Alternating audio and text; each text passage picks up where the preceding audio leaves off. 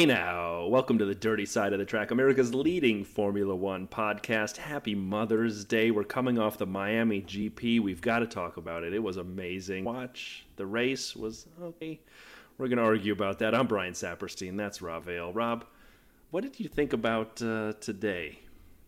What did I think about today? Well, there's an old saying that good things come in threes, okay? I started off this morning watching the Premier League team I love with a passion, Arsenal, win a game and go, you're not going to care about this, but it meant a big deal that they won today. That was fantastic. At lunchtime, the Bruins squared up the series with Carolina. A great result. And then the third thing that sealed out it was, let me just remember how you put this. I beat you. I beat you. I think that's how it goes. Is that right, Brian? I don't know. I've never used my Mega Driver yet. So, did you use Mega Driver today? You did. Well, that's right. I absolutely had to. I mean, Charles was on a double streak. So why wouldn't you? Only an idiot wouldn't use it. Did you use yours? No, I'm saving it for what's called a sprint race when there's 8 extra points at play times 3, 24. Well, Congratulations!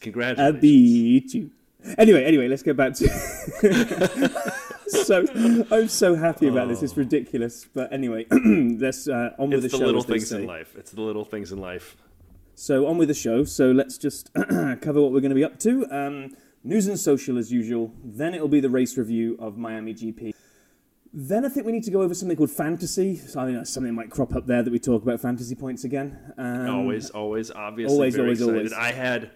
I had fantasy heartburn last night. I could not sleep because of my quali team, but it all came through. So I look forward to talking about it because as you and I were sharing as we were getting loaded up here, it looked real bad for me coming out of quali. So I pulled it out of the fire. And then, talk fantasy, kind of talk about a few other things. So, obviously the Miami G and the lead up, I have to give Miami credit. And I know it's obviously not just Miami GP machine, but huge here in America for all those listeners who are overseas. In America, huge buildup. And I know on social it was there and you saw it, and I know it was there like on the YouTube channel and you saw Formula One, you saw it in a lot of places. But in America, the buildup was tremendous. And from the good, the bad, and the ugly, the fake water and the fake Marino with the fake boats and the people who couldn't bring their shoes on the boat today. I saw one of the boats, the yachts, sitting there. The people had their shoes. It's a fake boat. It's not, wear your shoes. But, that was interesting and a lot of buildup. But I have to give a quick shout out to Pit Lane Paul. Pit Lane Paul is the man. We tweeted it out. Did you see the picture of Pit Lane Paul in a Dirty Side shirt at the track earlier this week? That was the best, amazing. Yes, I loved it. What do you think of that, Rob? Oh, I absolutely loved it. And just to ride on the back of what you were saying there about the promotion. So, I've been over here 5 years now, and therefore there's been like Circuit of the Americas each year. And trying to talk to anybody about Formula One, you just get this glazed over look where they say, I don't know what you just said. So, and it really literally, it's hard me coming from a country that loves Formula One and maybe Europe that loves it to kind of really put yourself in the perspective of this sport really makes zero penetration whatsoever up until it feels like kind of like this year, whether it's the Drive to Survive thing, Miami getting this and all aboard the hype train. It's penetrated. Like, I went to my local bottle shop. I've been wearing my Dirty Side cap for a while, and one of the guys that serves me, it's kind of maybe sad that I'm on first name terms with the guy in the bottle shop. Maybe I go there too often, but whatever. Nah, that's normal. He asked me about what the cap was, and I told him about it and just didn't figure anything else. I went in there today before the race to stock up. He said, hey, it's that race of yours today, right, in Miami? I thought, well, it's not mine, but thanks. But it just kind of hit me that it has permeated, whatever Miami and F1 together have been doing this year. And I think we're going to hit it a little bit in a minute when we probably have to peel back maybe some of the cheese/cringiness that was Miami. But they kind of had to. They had to dial it up to 11 because I think they're riding on the wave of this Drive to Survive thing. They've got promoters, sponsors, and a captive audience that maybe aren't looking at this sport enough. And with Vegas next year, I think they kind of had to dial it up to 11. I really do. And they really did this week because we're going to go through news and social. I think almost everything on our list this week is people putting in an appearance to promote Miami. Yeah, I would say everyone promoted Miami, and there was actually a lot of dirty side conversation about the track itself. The racing line was narrow, and so the dirty side of the track with all the marbles and the tire pieces and the dirt, not a good place to be for the drivers, and a lot of talk about dirty side. It was fun. I will say this, though. I just got back a minute ago for dinner for my wife, and my daughters and I had a wonderful time. And my oldest daughter actually somehow brought up, "Oh, Dad, I was actually talking to someone about your podcast." I said, "Oh, tell me about it." I was talking to my dance teacher about it. And I won't give his name, but he's actually been on American Ninja Warrior. He's a dance teacher. He does all kinds of amazing stuff. He's a guy. And she said, "Yeah, we were talking about Formula One." And I said, "My dad has a podcast." And then I walked out and I said, "Did you give him the name of the podcast?" She said, "No." I said, you're missing the point of the promotion, kid. So we will work on that. But yeah, it went big, right? Miami went big. Instead of going home, it went big. And we'll get to the race very, very soon, I promise. But I actually had fun. Like, the build-up was fun for me. Maybe because I am such an American. It was right in my face, and I loved it. From McLaren with Lando's basketball helmet, Danny Rick's Ventura helmet, the James Corden thing. I didn't watch it all, but I saw the crop top thing. That disturbed me. Yeah, it was disturbing. The big discussion that came out after that picture of James Corden in the middle and Lando and Danny in crop tops, and suddenly there's a Twitter debate on whether Danny and Lando have got innies or outies for belly buttons. I'm like, no. I'm swiping next on the Instagram account. We're going to the next story. Hot or not, they dropped on the McLaren channel. I mean, that McLaren went big, and it was fun on the grid walk today and even the day prior. Emerson Fittipaldi, Mario Andretti, Zach Brown hanging out. It was awesome. I mean, you had Lewis on Good Morning America in both a fun but also sort of serious interview about diversity in F1 and in motor racing. Daniel Ricciardo again back to the McLaren on the Daily Show with Trevor Noah, which was fantastic. I'll take a breath and turn it to you. Well, I mean, I loved all of it. And then my favorite thing is still upcoming before we'll get to that shortly. But man, like, it was amazing, wasn't it? And the videos they dropped were great too. Yeah, they just were on an absolute marketing machine this week. And then surprise, surprise, Drive to Survive drop into the mix of all of this that they've announced season 5 and 6. It's like, well, that's not a coincidence dropping that into there, is it? It's like, but I did see. Hold on real fast. We only gave Drive to Survive season 4 like a 6.5 out of 10. I'm still super excited in seasons 5 and 6. Like, I'm not going to joke. Like, I'll still binge watch it the day it comes out. Maybe not overnight like I did last time, but yeah. I think maybe there's a chance they actually take on board some of the criticism of this one, that they messed with it too much, because there was quite a backlash to season 4. So if they can get back on to the earlier seasons, they've got time to redeem it. I'll watch it as well. But talking of watching, I watched the F1 drivers quiz of how well do you know US sports teams. I fared better than I thought I was going to do. They threw up some obvious ones, but I'm not going to read out every single one. It's just some of the ones. I thought you were going to say you didn't fare as well as them. I was going to be like, dude, you've been here how long? Come on now. Yeah, but some of these sports like baseball, I mean, you can throw a name in there, I'm not going to have a clue. But what I did notice Phillies, was that, you couldn't have guessed that was Philadelphia? Oh, well, and I think they all did because of that. But the one that I thought was like super famous, like the Boston Red Sox, I thought was just known like the world over. But George went for San Francisco Red Sox. Magnussen went for Arizona Red Sox. Albon and Danny Rick thought Chicago Red Sox. Seb couldn't even give an idea, and Yuki, I think, just answered Miami to every question, hoping that one of the answers was going to be Miami. So that kind of tickled me. The other one that stood out was like the 49ers was a clean sweep across the board. Everybody knew it. San Francisco. Seb, I don't know. What? But it was fun. The final result was Charles Leclerc knows his stuff, 100%. Danny Rick second, 87%, and Latifi, the only podium he's going to get, 79% in third. But he's from Canada, which is North America, so these are his sports too, right? Hockey. True. I mean, these are his same teams. To the Toronto Blue Jays and formerly the Montreal Expos, they're not there anymore. I mean, these are the teams he grew up watching. Maple, of course, hockey originated in Canada, and basketball has the Raptors, used to have the Grizzlies when they were in Vancouver. I mean, all these teams, like, the same sport. I mean, like, for him to only get 79%, I'd actually say is disappointing, but it may. It's a podium and he's taking it. Heck yeah. one thing that I saw that I thought was brilliant, and if people haven't seen it, I did tweet it out earlier in the week. I would definitely recommend checking it out. Was the Red Bull channel, YouTube, put out Max and Yuki from AlphaTauri racing in wild Florida swampers.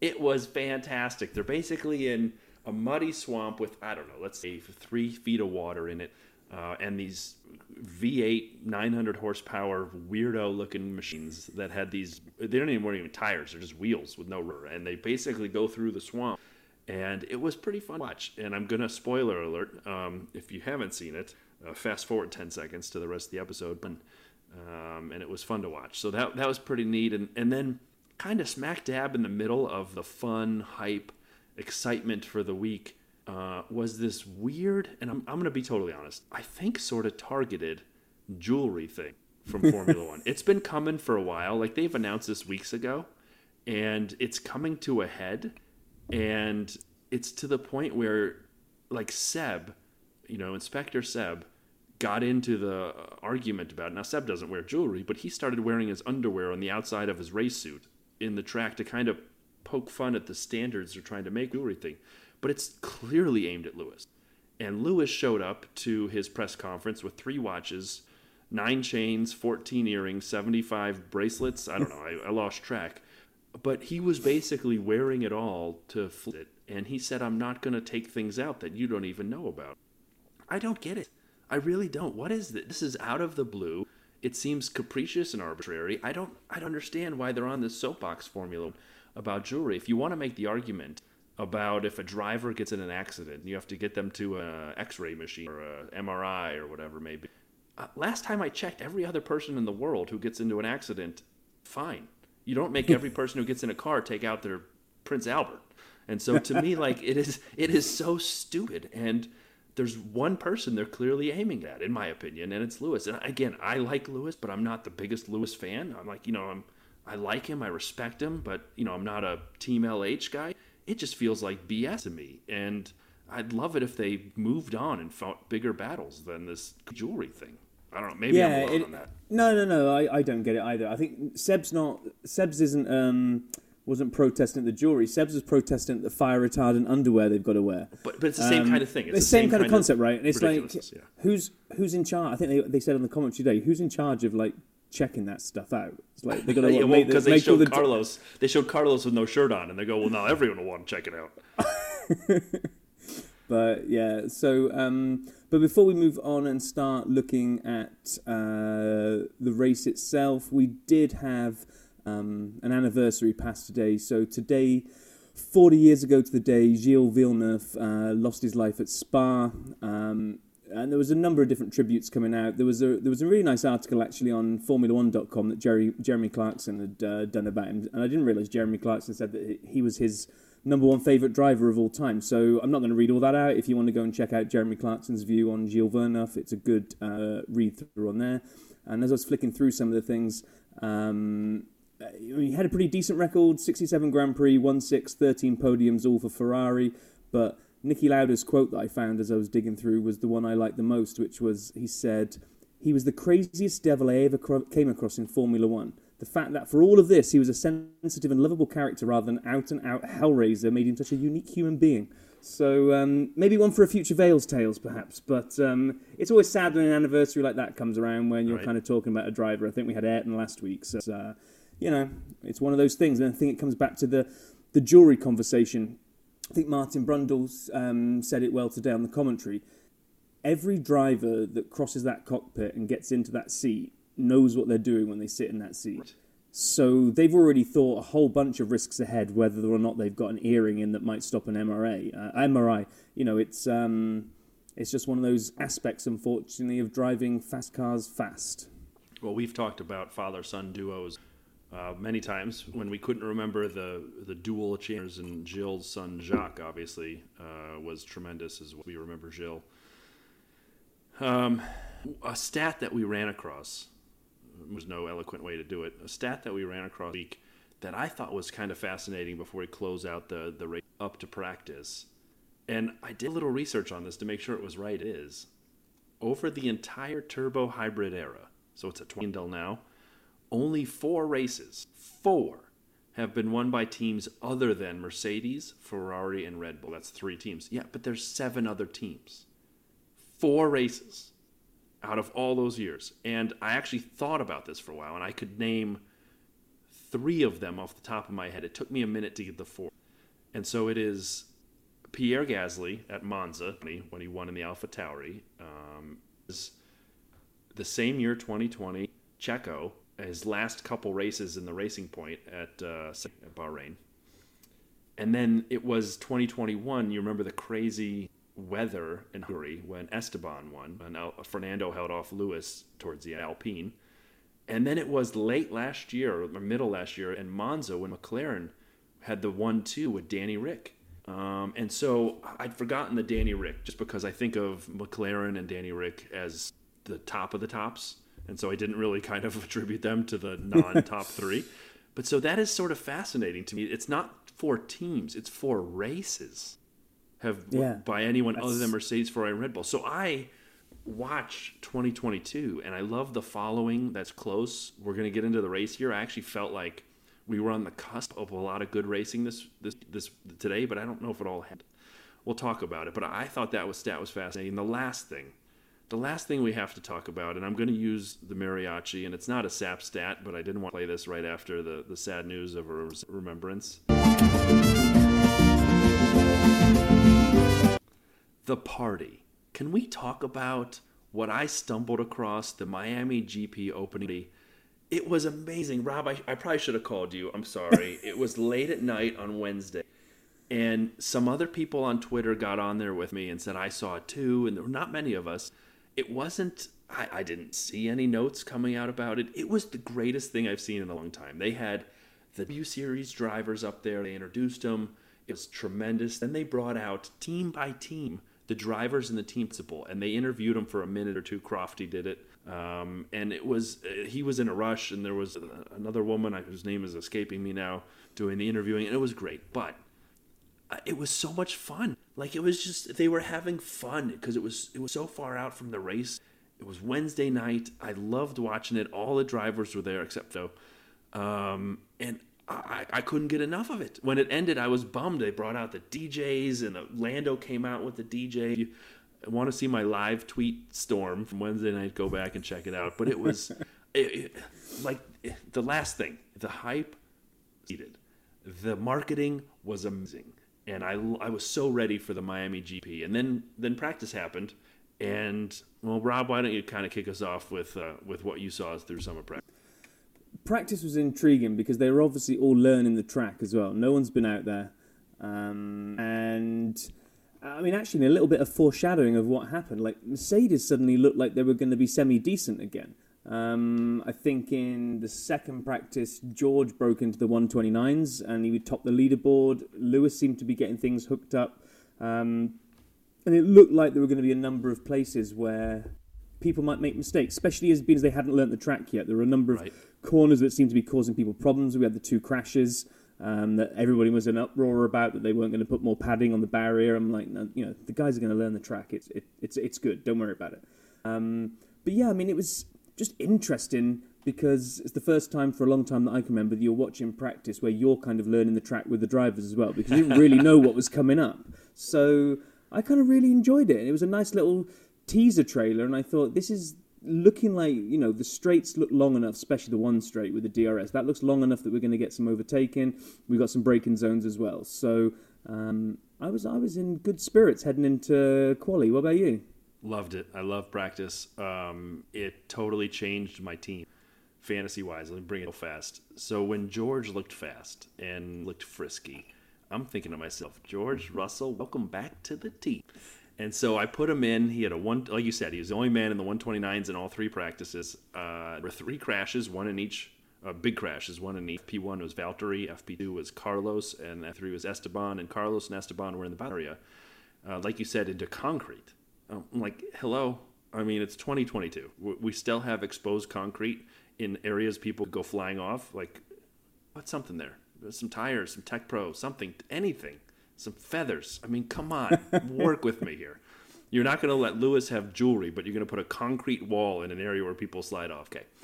So yeah, I was so excited, and then we went into quali, and I'll be honest, I loved qualifying. I thought it was interesting, it was exciting. Q1, we had Lewis sliding everywhere. We watched people kind of bouncing off those curbs for that chicane and the kind of corners 11, 12, 13, and then afterwards you go into a wall. Yeah.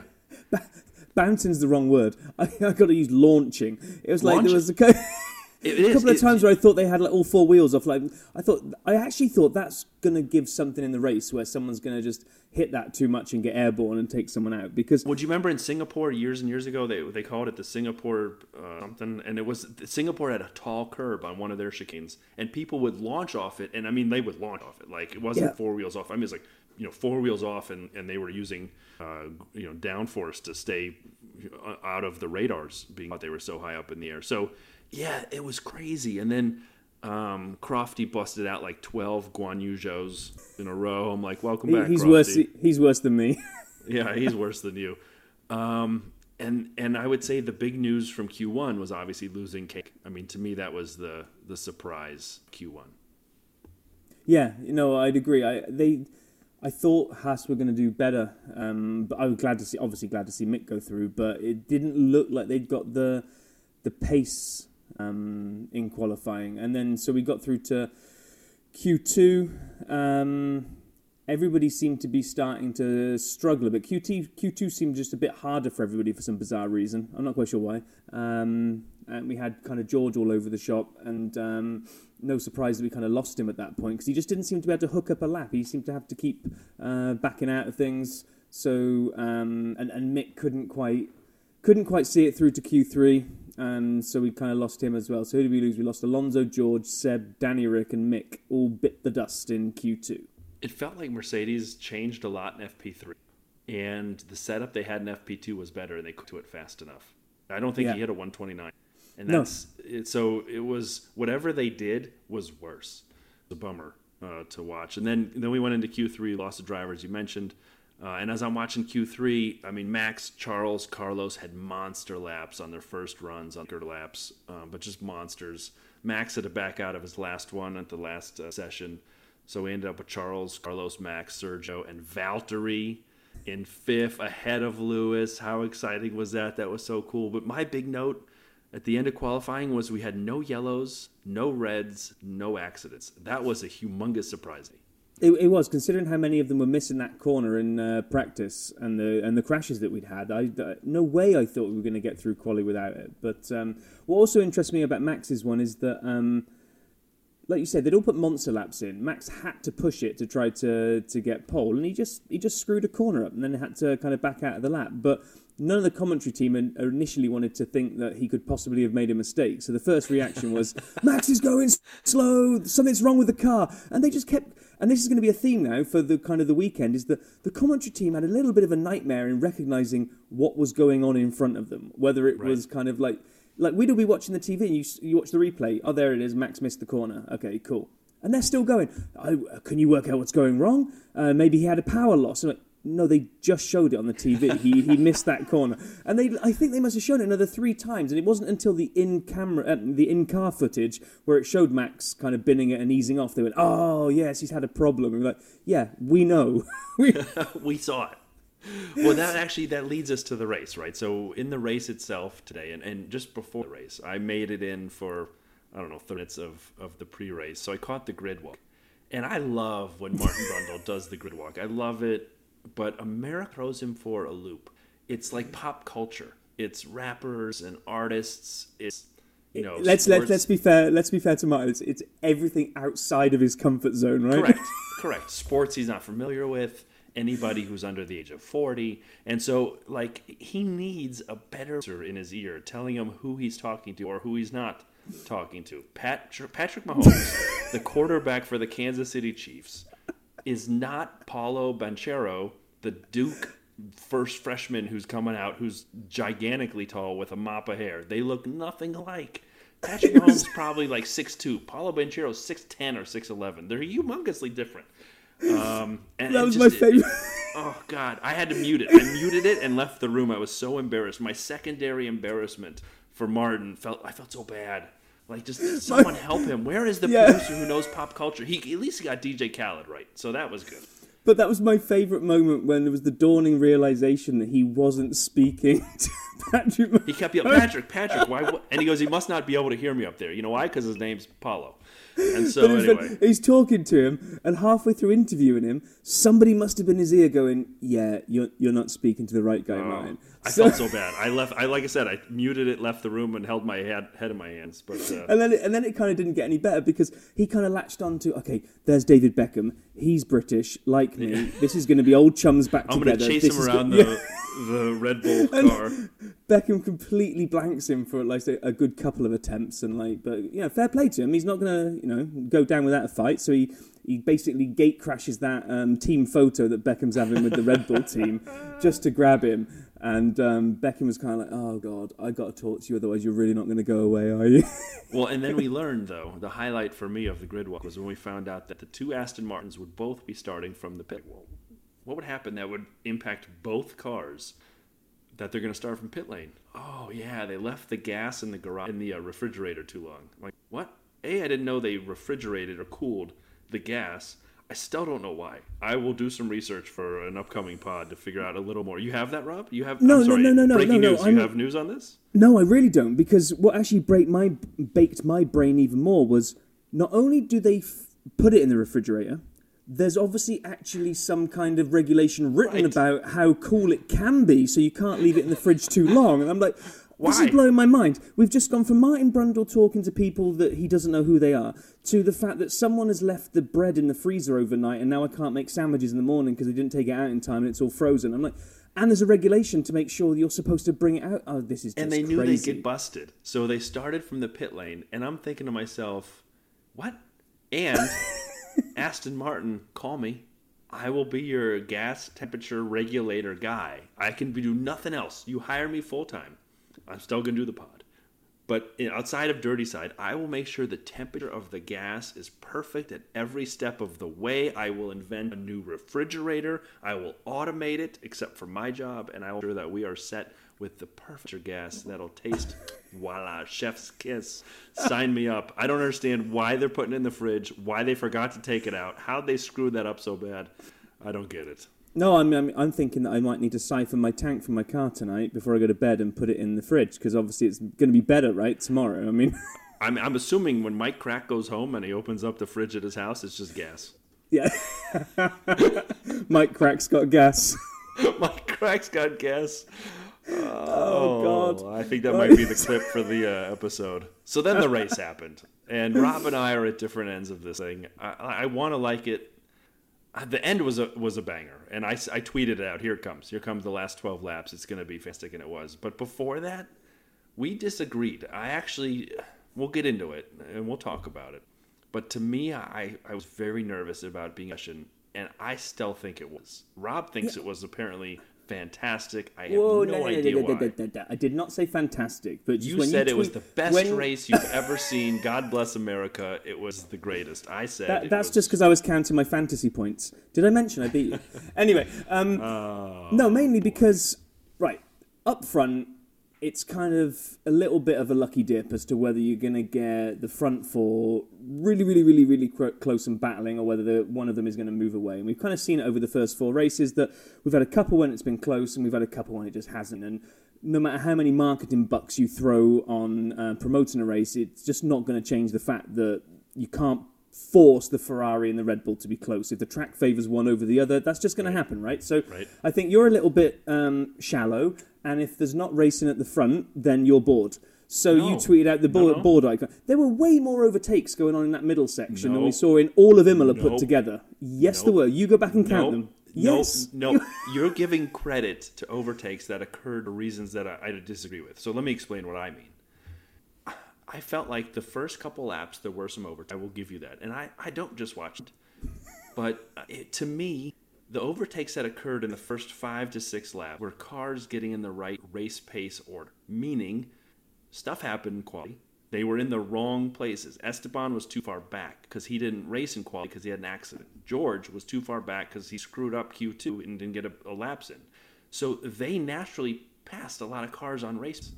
And then, hold on, my takeaway, I'm giving it early. We're going to give the Cliff's Notes here. I'll give the answer up front, and we'll go through the reasons why.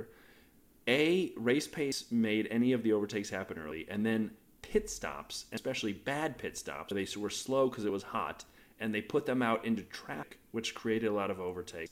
Otherwise, the first 45 laps were boring and pretty processional in my mind. Now, there are pieces we need to talk about, but to me, it was overtakes that were driven by incorrect slotting on the grid. I'm not saying they shouldn't have been that way, but not in the way race pace would have. And then bad pit stops. So all overtakes were because of reordering of qualification and pit stops, two things that never happen in any other race ever. That was all it was. That was pretty much all it was. No, it wasn't. Rob, best action, look at this. Here's an expression for you. The best action that occurred was in the teens, which is a lot that describes basically your life. And so to me, I mean, it was basically it was 13 through 15 was the best rating action of the race. And that's not for points. No, so I'd say it was a bit higher up than that. I would say it was more like 9 through 15. So there was a lot of people... For 3 points. Yeah, exactly. But so what? I don't really care which car is overtaking which car as long as I'm seeing cars overtaking each other. So I enjoyed it, but again, the vast majority of it is when someone dropped out of... Like when Lando had a horribly slow pit stop and he dropped behind the 2 Aston Martins and the 2 Haas who were wrestling with each other for 14th. And, like, I enjoyed that part of it for a little while. But, like, 1 through 13 were basically just driving along in a single file. No, that's not true, because Alonso was up there having battles with people and swapping back and forward as well. I agree with you that... I agree with the top 6. That, I mean, I don't think Bottas probably saw another driver for the vast majority of the race until the safety car came out. He was in a little race by himself. George and Esteban were in witness protection. We saw nothing of them the whole race. I didn't know they were in the race. They both had moved up 12 and 7 spots respectively, Esteban and George. And so it was crazy to me that we didn't see any of it because everyone they passed had gone to... They didn't like naturally pass a lot of people. They had some, but not many. Yeah, my only take on it is that I think that the action on the track was a victim of the hype that had gone before it. Oh, so we've sat here last week, right? Like Imola was terrible. That was a procession. I'm not even sure there was an overtake in Imola, right? Because it's historical and it's Italy and it's a Tifosi, everyone goes, oh yeah, it's amazing. And then the race comes over to the US, gets overhyped. Okay, it does. They go big on it. And the race is never going to live up to that. But if you just strip away all the glamour and glitz and just look at what happened from the time the lights went out to the time the checkered flag waved, I'm going to rate that one as the 3rd best race of the season because I think it was better than Australia and Imola. You know what? In that regard, I have to agree. Like, I think it was better than Australia and better than Imola. But I think it was a vast gulf. The way we opened the season. Agree. I will agree on that. Even Saudi Arabia, and I'm down on Jeddah, but I would say Saudi Arabia had probably the best wheel-to-wheel action we've seen in years. And in retrospect, I may have to go watch again. Just from the Alpines going back and forth, you remember that? And then Charles and Max. And so to me... Well, we did, but we just saw it way back. And that was the thing. And that was the problem, is that there was action, there was overtaking. This track can generate places to overtake. The DRS actually seemed quite nicely balanced, where if you came out of those last 2 corners after the detection zone into when the flap was going to open, if you got your car in the right spot, then it was going to be beneficial to you. If you didn't, then it wasn't an automatic pass. And do you know what?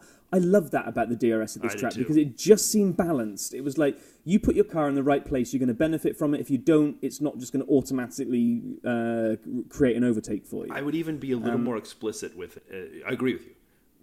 The back straight, which has to be one of the longest straights in Formula 1. It's still going. They're still going on it now. It's still going. It starts in Miami and finishes in like Daytona Beach. And so it goes forever. But we didn't get as many overtakes on that stretch because I think the detection zone is at the end of the corner as opposed to the beginning of the corner.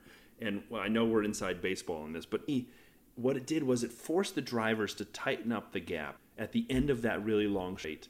And then they came around the corner for the next detection zone quickly. And on the pit straight, which is the 3rd DRS zone and the one they weren't 100% sure was going to be added up until a week or two, that was where the overtakes occurred because you got into position on the back straight. And that, to your point, made it more exciting to me. You know how many people did their overtakes on that pit straight, which was really short? So basically in turn one, that's where a lot of the overtakes happen. And that's where one of my favorite non-overtakes happened, which we'll get to later, where Checo thought he had it and then overlooked it. But we'll get there.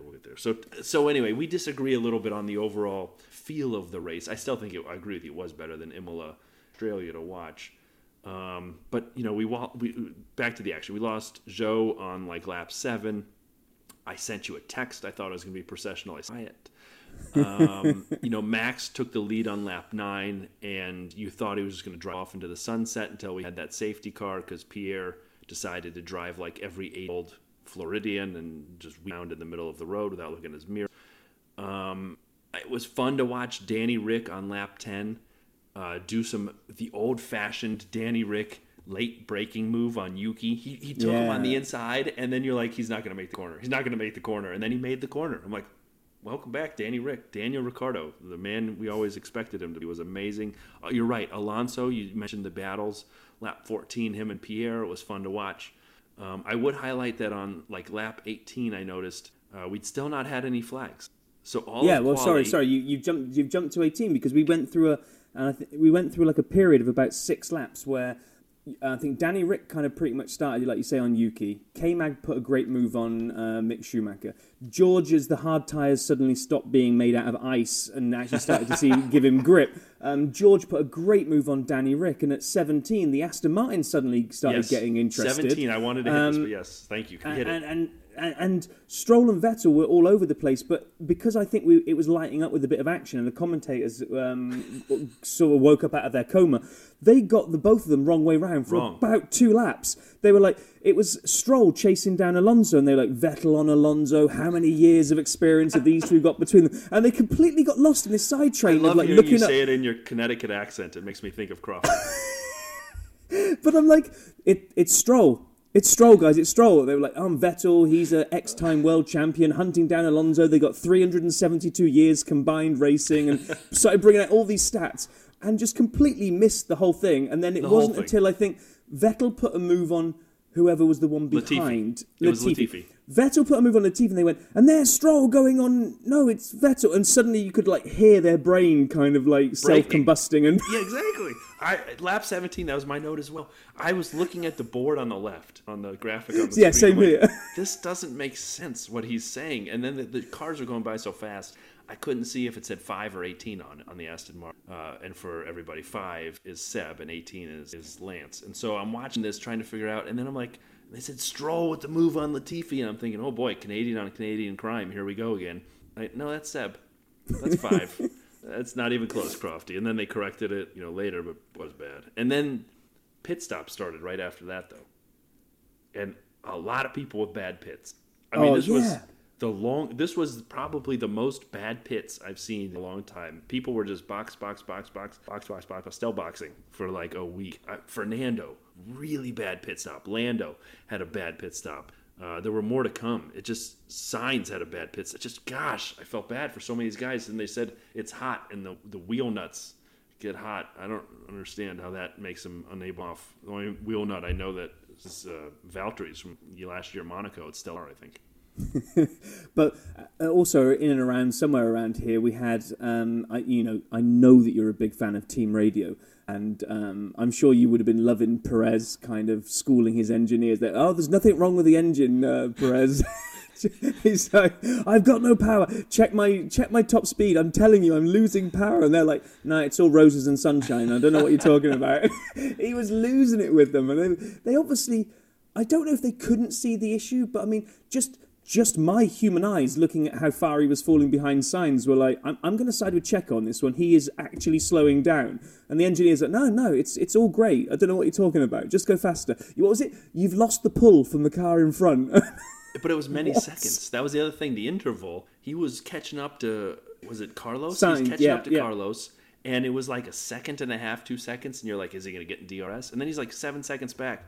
Or 5 seconds back, and he's like, yeah, I'm losing power. And they're like, no, you're fine. He's like, what happened to all that time? He didn't go off the track that we're of.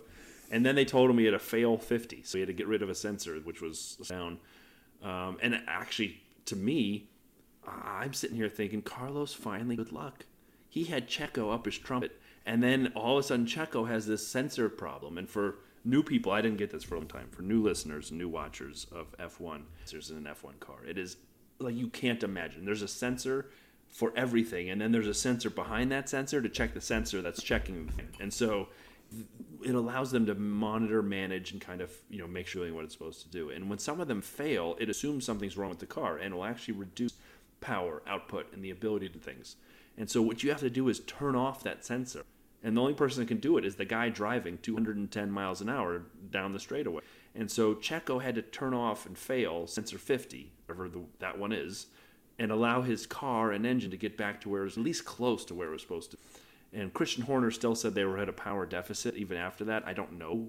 My understanding is when you fail the sensor, you're back to where you should be. And he didn't lose time after that, but he definitely lost power during the period. 100%. Power. Yeah. I mean, his time dropped dramatically. And he knows his car as well as anybody knows their car. And he found it. His engineers took a little time to find it. But yeah, I was listening to that. I'm basically screaming, listen to Checo. He knows what he's talking about.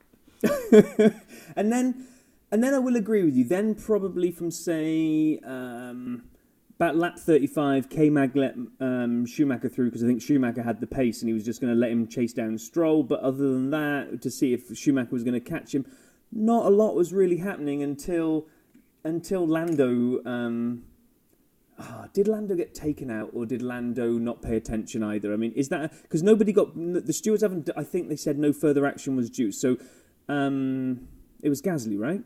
It was Gasly. Oh, yeah. Totally. Gasly seemed to be... I mean, the onboard camera made it almost sound like his car had lost power. It didn't seem like it was just going wide left, then wide right.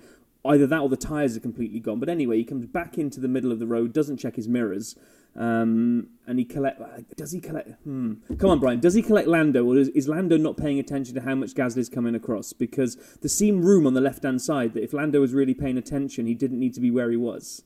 I'm 100% saying it was Pierre's fault. I don't know if he did it on purpose, but no, not on purpose. But yeah, but I mean, I don't think it was like. So here's my thing: go back 2 laps, right? Everything is caused by thing, and so 2 laps prior, lap 39, Pierre and Fernando were in hustle, and Gasly lost out, but Fernando kind of put his nose right up alongside Pierre, and there was a bit of a lockup, and they kind of hit each other as Fernando, quite honestly, was going in a little hot.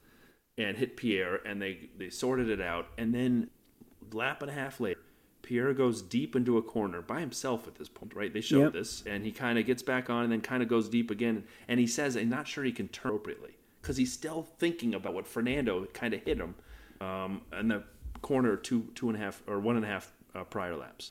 So Pierre is now completely discombobulated. And I only know this because of all of the time I've gone to K1 karts. So I am an expert on this, bar none. And so he's trying to figure out, is his car in the right shape? And he gets it on the track and he weaves towards the middle. Was it egregious? No. But Lando thinks he's whizzing by a disabled car because Pierre's not going at top speed. And so Lando is effectively 75% past Pierre as Pierre keeps weaving left. Not super fast, but just enough to tag his Lando's right rear tire. But why doesn't Lando use all of the left-hand... So he's come around the corner, he can see a stricken car, he's going way faster than him, he's got quite a bit more room to the left-hand side than he actually uses. Why risk it and brush... So I'm with you, right? I don't think this is Lando's fault, per se. It's definitely Gasly is, like you say, the Floridian over 80 driver that's out for a Sunday afternoon drive in the middle of the track, not checking his mirrors, but... They showed it. It's not like it's a blind corner. He comes round. He's got Gasly kind of randomly weaving in the middle of the road.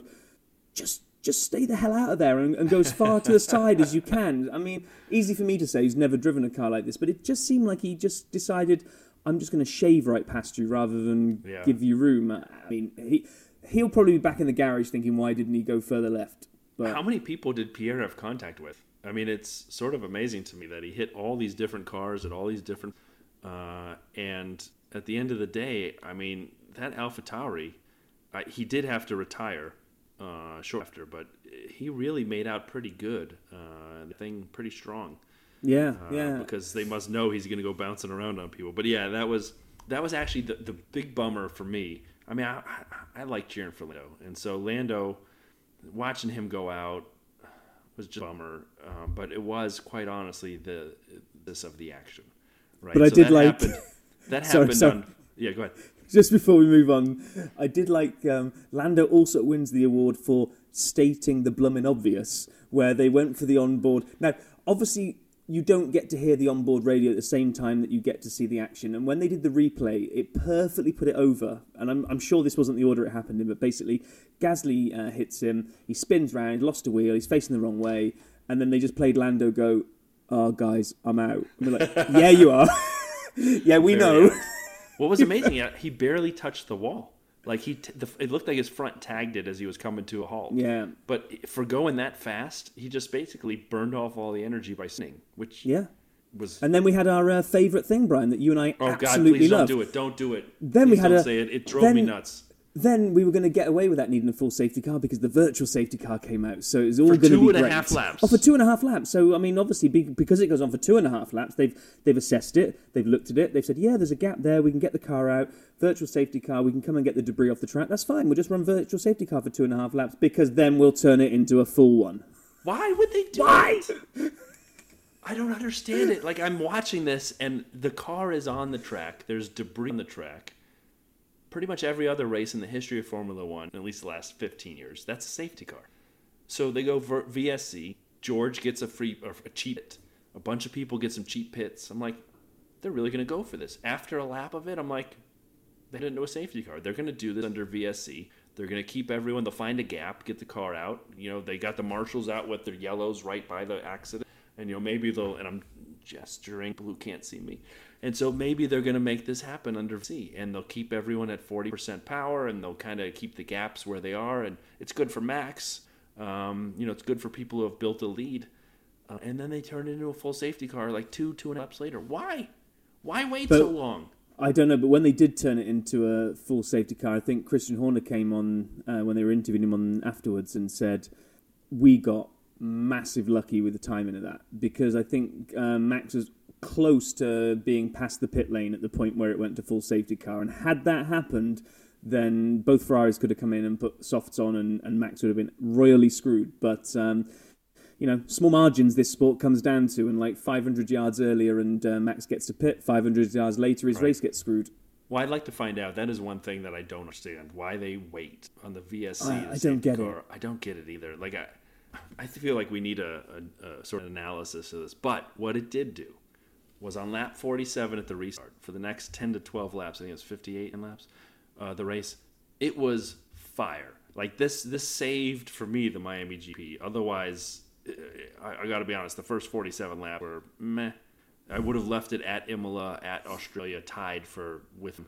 But then it was just chaos the rest of the way, and I actually tweeted out, I'm like, hold on, dear, because here it comes. It was fantastic. K-Mag and Stroll going after each other. Mick was defending on Esteban, and then Albon was right behind him looking to get in the action. Albon, by the way, Albon in the Williams, can we talk about the race he had? He needs more credit. I don't care how many points he gets. One, I don't care. It's one. It's the best 1 point Williams has ever scored. That guy is amazing right now. He's on fire with the worst car on the grid. It was just so much fun to watch the restart, the defending, and then my heart broke. Oh, into a million pieces. Is this Mick? No, it was Valtteri. Oh, yeah, okay. Yeah, we'll get to Mick in a second, but when Valtteri is going down the back straight on lap, and the Mercs are right behind him, and it's like Mercedes on Mercedes fire. When you have George and you have Lewis kind of going after each other, they're right on Valtteri's tail. And Valtteri kind of goes too deep into the corner because I think he's looking in his mirrors, yes. And he goes so deep, but he's able to not hit the wall, but still make the turn. Just. But he paid the price. He lost 2 spots because both Mercs went flying right past him. And I watched that, and I'm like, oh, no, Valtteri. I mean, he had a great weekend and an amazing race and still did an amazing job, but he lost 2 spots, right? Yeah, and then if my heart was not already in pieces, it got splintered into a gazillion when Mick Schumacher had driven. They actually said this might be one of the best races he's ever driven. He was ahead of K-Mag on merit. He was closing down the cars in front. He was on course he was holding off, like you say, soft tyres behind him, where I thought he was going to get passed like instantly after the restart, and he got his elbows out and he stayed ahead. And I'm like, he's going to finally do it. He's going to get his first points in Formula One. This is the moment. And then Fernando starts getting into a bit of trouble. Mick sees a gap, and I think his eyes light up. And I gotta say, okay, two things. Little bit of inexperience kicks in at this point, I think, because we're looking at like 2 or 3 laps left. You're gonna get your first points here. Do you have to absolutely throw one up the inside here? Because it might have been on, and I actually think maybe Mick had the corner and Alonso turned in onto him, but it'll probably go. I don't think it was. No, I don't think either driver got penalised. It probably went down as a racing incident because I'm not quite sure Schumacher got to the point where he really had the corner. But why? Why, if it looks like Alonso's struggling and you're catching him now, just back off into this corner. You've got 3 more laps to go, or whatever it was. Don't throw it up the inside. You don't need to. And then when it showed it, and also they didn't show it in real time, and all of a sudden I'm looking at the board on the left-hand side and I'm watching Mick go dunk, dunk, dunk down the leaderboard. Yeah. I'm like, oh my God, what's happened? They showed the replay, loses his front wing, good night Vienna. But wasn't it Seb he hit? I thought it was Alonso he hit. Was it Seb? Oh, it was Seb. It was the fatherly son, right? Sorry, yeah, I got the wrong driver. But, I was so upset about the whole Schumacher thing going out. But it was Mick. Mick did make some moves on Fernando, but then it was Seb because he got by Fernando. Yeah, you're right. And he wanted to get around him. That was actually a nastier incident than I appreciated. Meaning when they showed him going down the board and there's talking about what happened with Mick, and they went back and showed it, he basically, I mean, again, my own wildly uneducated, dirty side of. He went straight into the corner, too hot. Oh, as you said, overcooked it, and went straight. I mean, he hit Seb so hard. Seb was 4 wheels off the ground in the air, sideways. I mean, that was a proper screw up by Mick.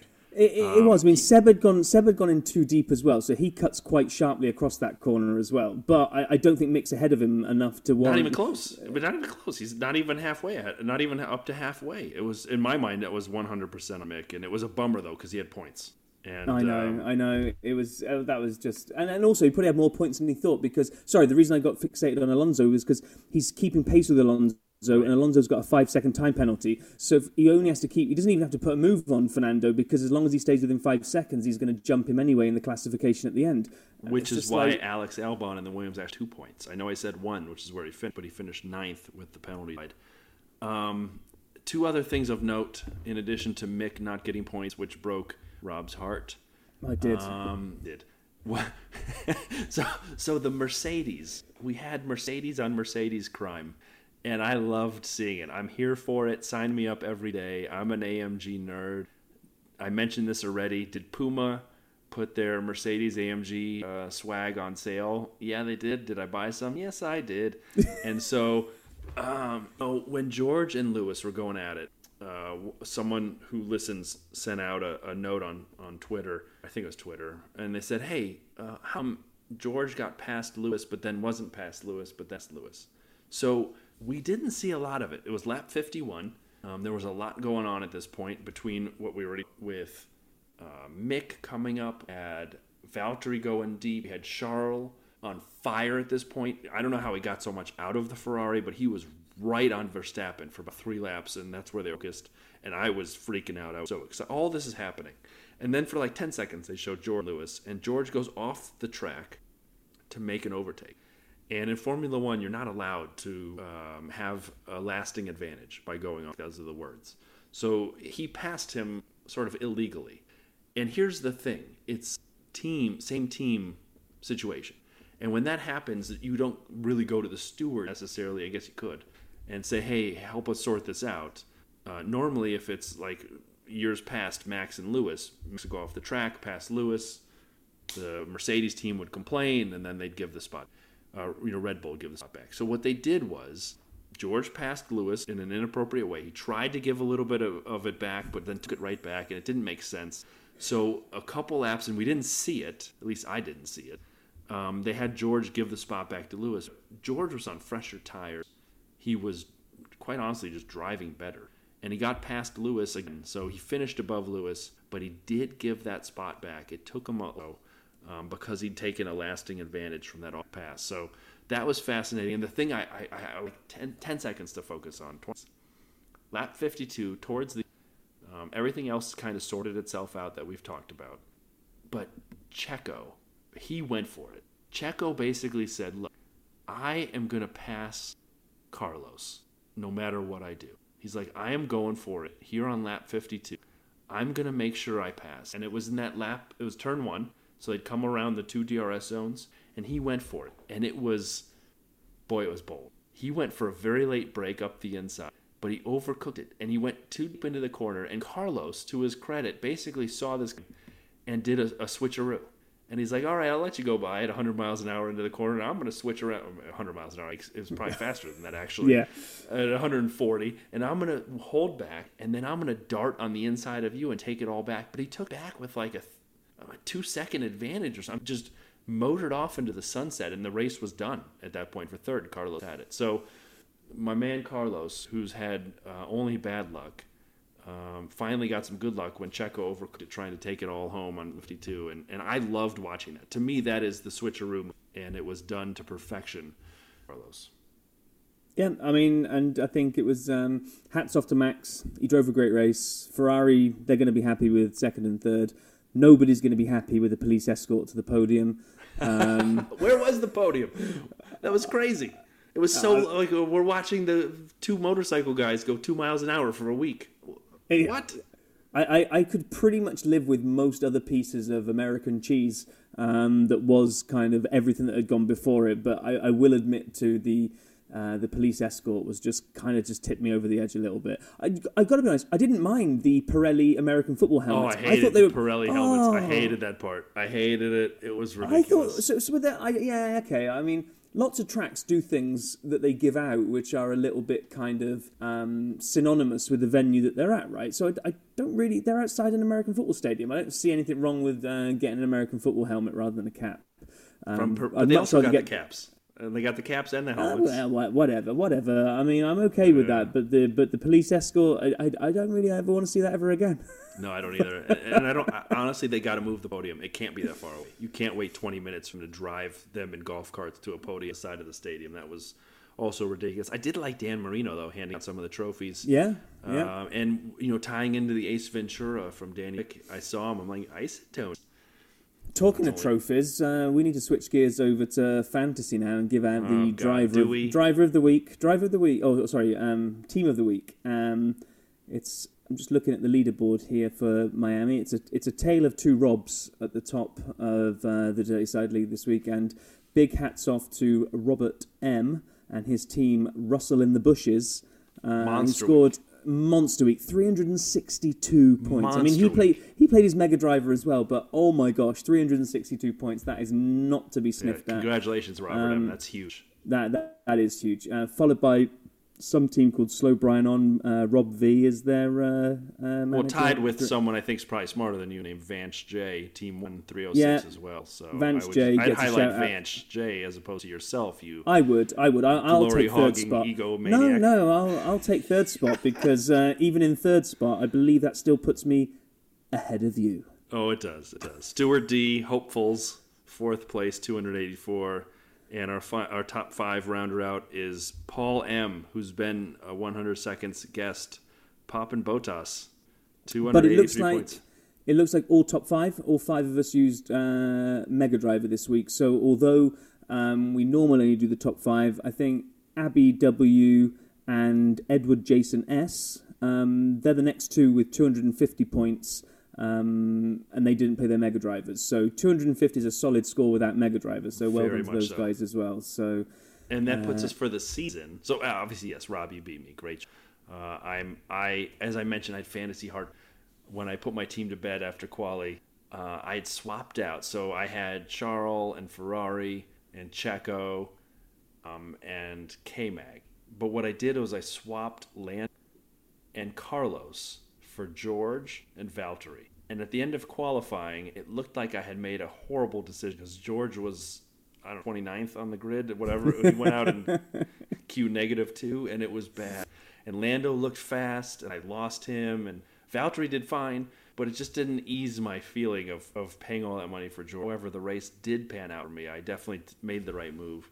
The team. I did drop in the overall standings, but number 1, Antonis A, Red Bullino. We've mentioned you before, Antonis, 1,147 points. However, right on your tails, Vance J, we already talked about Vance. Right behind you, Team 1, 11.4. There's a tiny little gap to 11.32 with Edward Jason S., Gunnar Stroud. We've mentioned you before as well, Edward Jason. Job. And then in fourth place, the first non-Mega Driver user is this chap named Brian S., 1123. And I'd be remiss if I didn't go a couple extra beyond 5, because at 5 is Mark D., who's also been a 100 Seconds of DRS participant. Team DLV, 1,099. And then some dude from who had a monster week uses Mega Driver, Rob V. I did have Mega Driver palpitations because I was convinced, right? I was looking at the 2 streaks that were coming in. I was like, okay, I'm going to make Valtteri my turbo so I can free up the slot to play Charles as Mega. And I'm like, I don't really understand these streaks, but I'm pretty much sure. But as long as he gets into final Q3 and he finishes this race, then there's points to be had here. So I don't get him either, and I'm not trading regularly. So like all these people who spend a little extra time and trade driver during the week have way more money than me, and that's also bumming me out. But you know what? Yeah, exactly. I think we've got I'll kind of work out tomorrow the Rob versus Brian draft result. I kind of quickly glance at it. I think it's too close to call at the moment, so we'll download the points from the F1 website, take a look at the team principal scores, and we'll put an update out on social to say who's taken the first round of Rob versus Brian, the draft. And then that'll take us into next week. So we've got an off week next week. We've got Spain up in 2 weeks, right? Well, before we get to Spain in 2 weeks, we actually did get an update from Pitbull. Oh, and I have not had a chance to listen to it as a Mother's Day dinner. So for all I know, this is going to tell me what it is to play it out loud. But here we go with an update from Pit Lane Paul, the wearer of the Dirty Side t-shirt. Hey all. So, excuse the background noise. I'm actually just got back to the hotel. I realised that for the first time I'm obviously in the USA. So normally when I record these little snippets, I'm European based, so I've got a few hours before you guys can actually record or what have you. So, but now here I am, US in Miami, and you guys have been recording. So I thought, well, I need to do this on the way to, I won't lie, the pub. So I'm in South Beach in Miami. There's a pub, sort of like a typical American place called Franklin's around the corner, which is just banging chicken wings. So that's pretty much where I am. And then we'll see for the rest of the evening what goes on. But this has nothing really to do with what happened in today's race. So let's get to that. Miami, I will not lie, it's... where should I start with this place? Let's just talk about the guests and so on and so forth. Far too many people. It was out of control. I've done this sport for a lot of years. I've never seen it like that. For me, it was too much. There was much more emphasis on it being a show rather than it being a sport. But I guess that's unfortunately what Netflix has brought to the table. So we have to accept that. But look, it was a great event. It was a celeb fest. It was full on. The track caught a lot of people out. I was chatting to Max when I say in the lift up to our driver rooms, I won't even start on that one because we haven't got time. But and like he was saying, it's a terrible track. It's more like a Formula E sort of environment. So it wasn't the best. And I think, I'll go straight to the race because I'm sure we've all seen the quality. We all know what's happened. Straight to the race. It actually wasn't the best race. It was pretty much I'll follow you, you follow me, until the weird incident with Gasly and Norris, which we could spend an eternity on, but it's a racing incident, we'll move on. But until that point, it was pretty much a train. There wasn't a really great deal going on. And the safety car sort of then spiced it up a little bit because people could then come in and make a different tyre choice. The tyre choice was always going to be a medium or hard in the standard race. George Russell, needless to say, chose the hard, which really benefited him with the safety car. He made the correct call of staying out. And yeah, that sadly resulted in biting us guys with Valtteri a little bit, if you excuse the pun, in the backside. But that was a great gamble from them. Is what you have to do in that situation. It's one of those do or die scenarios where if you stay out and there's a safety car, of course you have this magnificent opportunity then to box, and then you're going to be on a quicker tyre because people have already started on the medium tyre. So fair play, hands up, fair play. We got done by a safety car with Valtteri. Lewis also got done by the safety car, and that was the way it was. And at the front, not a lot changed. In all honesty, great show, boring race. It will get better. Miami's here for a long time. I think they've learned a lot this week. But my honest opinion, get me home from here as soon as possible.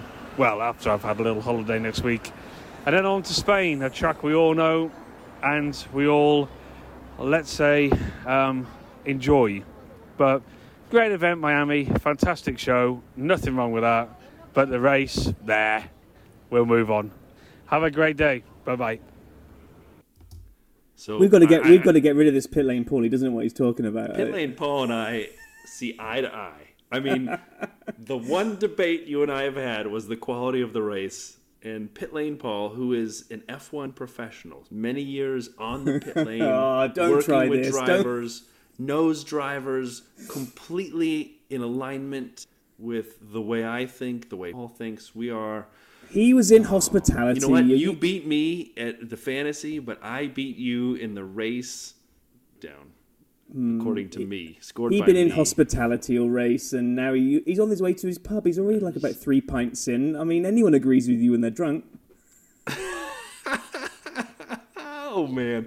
Regardless of how you viewed the Miami GP, we can say thank you to Pit Lane Paul. Those updates are tremendous. It's just fun to listen to and to hear, and thank you. Thank you, Paul. Enjoy your week holiday. As he said, 2 weeks in Spain, and then a week after that, a quick turn to Monaco. And I actually have dispatched a Dirty Side listener to Monaco to let us know what it looks like from the E-Prix they just had there. So I shall get out on Twitter shortly some early recon. Side listeners, I had a wonderful time watching the G. As I said, and Rob, you summarized it well. The hype was better than the race, probably. I thought the race was not as good as you thought, but the last 12 laps were fire and amazing and just tremendous. It was Mother's Day today. It's over now for most of the U.S. I celebrated their mother and the mothers in their lives. It's Yuki Tsunoda's birthday on May 11th. Keep him in your thoughts as he celebrates doing whatever Yuki Tsunoda would do today. I love all you guys. Not guessing the name. Not guessing the name of American sports teams properly. That's definitely what he does not. On his or birthday, working out. Or working out, according to Netflix. That's all I have. Everyone have a wonderful week from the Dirty Side. Rob, close us out, buddy. Yeah, another one. Thanks again to Paul. Keep an eye on social. When some point at midweek, we'll work out what on earth we're doing next week. I'd like to do an entire episode just going over fantasy points from this week, but I'm sure Brian won't want to do that. But I'm happy to. Can we talk about the season? Oh, you want to do 1 week? Just 1 week, yeah. Just current week. Nothing's current like the current news. Everything else before that is history. So right now, we're going to leave this week on the little song that you came up with, which goes, I beat you, I beat you. And on that note, take it easy, guys.